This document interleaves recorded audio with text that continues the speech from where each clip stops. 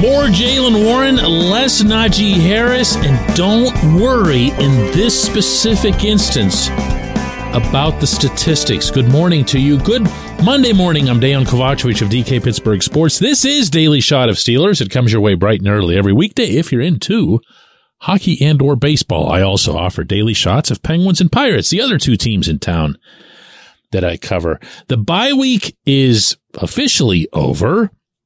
Everybody in the AFC North won yesterday, and the scope of the challenge ahead of the Steelers couldn't be clearer than it is right now. And the same, I believe, goes for the methodology of how they're going to have to attack this challenge. Plain and simple, it won't be pretty. It can't be pretty. It's the AFC North. Look how the Browns pulled it off yesterday against the 49ers. That's an AFC North W right there. They gutted it out defensively. They held on. They were pressed with their backs against the wall there, and the San Francisco kicker shanks it, and that's the end of that. And you know what? Nobody apologizes for it. Nobody walks off that field thinking, man, I'm really guilty about how that ended. No. That's not how it goes here. Here being the division. The Steelers aren't an exception. They were never going to be an exception, no matter how pristine that preseason played out in front of everybody. They were not going to be that. They were not going to be the Dolphins, let alone the Niners. They were always going to have to find some struggle button to push, to shove their way through the problems that they would invariably encounter along the way. They've encountered them. This part I saw coming, this vague concept that it was not going to be easy. The other part that I saw coming was that they were going to have to run the ball. And they were going to have to run the ball with not just both backs, not just Jaylen and Najee, but also with Anthony McFarland, with Calvin Austin, with Connor Hayward, with everybody that they were getting involved in the preseason, in training camp, that made the offense look as dynamic, not necessarily explosive, but as dynamic as it did. You weren't going to know where things were going to come from.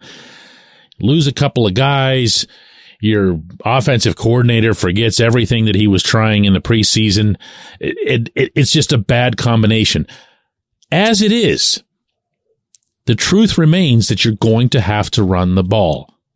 The further truth remains that you're going to have to go with your best guy ahead of the other one.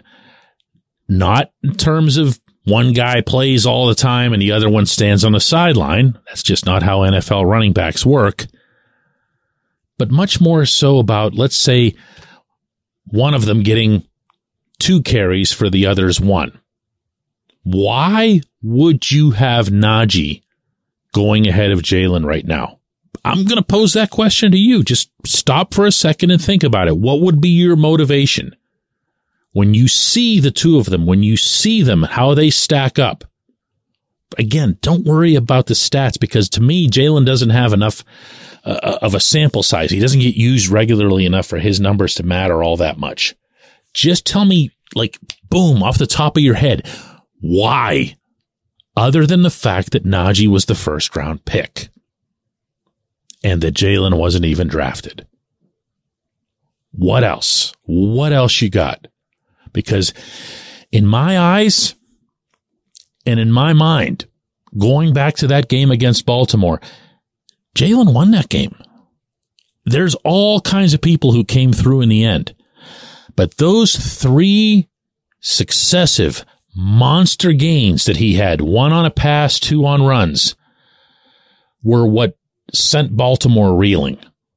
What had Baltimore just backpedaling, and what had Baltimore left with really no choice but to throw everybody up front and let George Pickens bust loose for that touchdown.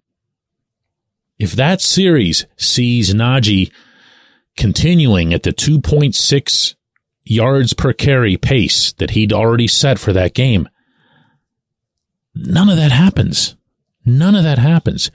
You get stuck in second and long, third and long, and you're left with some bad situations in a bad part of the field with not a lot of clock left. And you know who everyone's blaming if that happens?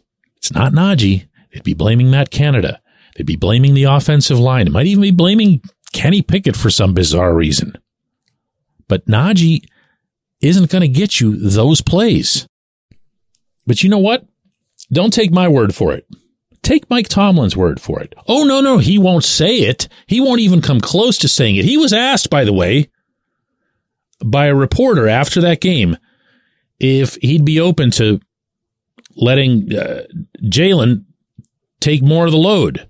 And his response was that standard general, I'm open to anybody, getting more playing time if they earn it and whatever else. But it was nothing specific to the running backs. He made it wholly open-ended. But another thing I'm always sharing with you, don't listen to what they say. Watch what they do. Who was on the field when the Steelers absolutely, unequivocally, desperately needed to get points? Right, exactly. There shouldn't be any debate. If that's who you wanted in that setting, that's who you want way more often than not. When we come back, J1Q.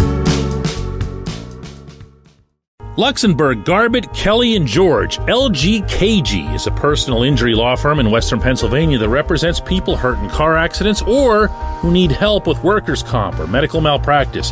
When the attorneys at LGKG make you a promise, they keep it. They've been keeping promises in our region for over 80 years. LGKG's been AV rated, the highest rating a law firm can receive, and they've been designated super lawyers. That's actually a thing for over 15 years. It's a rare combination. LGKG has offices in Cranberry, Newcastle, Beaver Falls, Butler, and Elwood City. Learn more about them by visiting lgkg.com or by calling 888-842-5454. LGKG.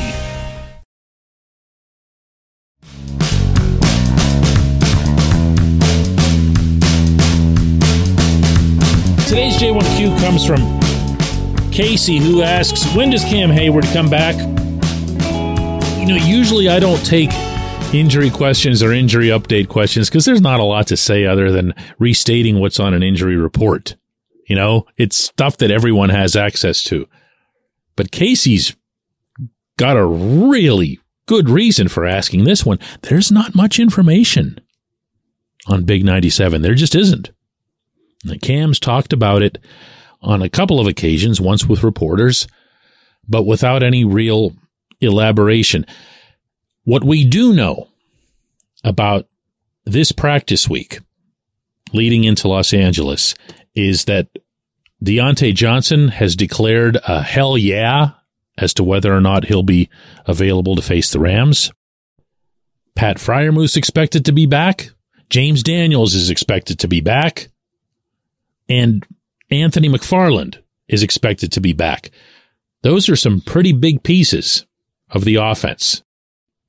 Now, speaking only for myself, I've picked up on absolutely zero vibes that would suggest that Cam would be back. His injury was supposed to be a 2-month thing.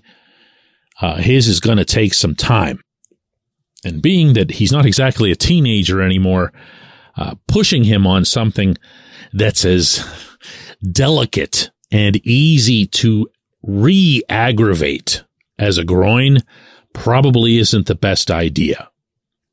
The Steelers would be much, much better off if they can get a consistently productive Keanu Benton out there as often as possible. Maybe, speaking of injured guys, they'll get DeMarvin Leal back from his concussion. And although I would imagine this train has left the station long ago, given its lingering status, Larry Ogunjobi just having another week to heal that troublesome foot, to allow him to do what he does, which is practice half the time and really, really give it everything he's got in the games, that's a plus as well. But if there's one unfortunate thing that we've seen to date in this defense, maybe more unfortunate than anything, including some of the more lamentable coverage in the secondary in some games has been that there's just no replacing Cam. Not because of how great Cam is, not just because of how great Cam is, I should say, but there's just nobody that even plays league average in his absence, not at what he does specifically. Bear in mind that if everyone on the defensive front is healthy, you're going with two guys. You're going with Cam and Larry. If you're going with three in a perfect situation, then you're going with Cam, Larry, and Keanu in the middle, not Montravius Adams, Keanu. If you do that, you've got yourself a pretty good NFL front, to state that lightly. But when you pull Cam out of there, there isn't someone else that can go into that specific slot and do the damage that he does, both in the stopping of the running game, but also in the pursuit of the quarterback from the inside. Larry's getting as much done as he possibly can. That's to his credit. Keanu is showing flashes, but this is still going to be a Band-Aid, if not an outright tourniquet operation until Cam comes back. And no, I don't have the answer, Casey, as to when that'll be. I appreciate the question. I appreciate everyone listening to Daily Shot of Steelers. We're going to do another one of these tomorrow.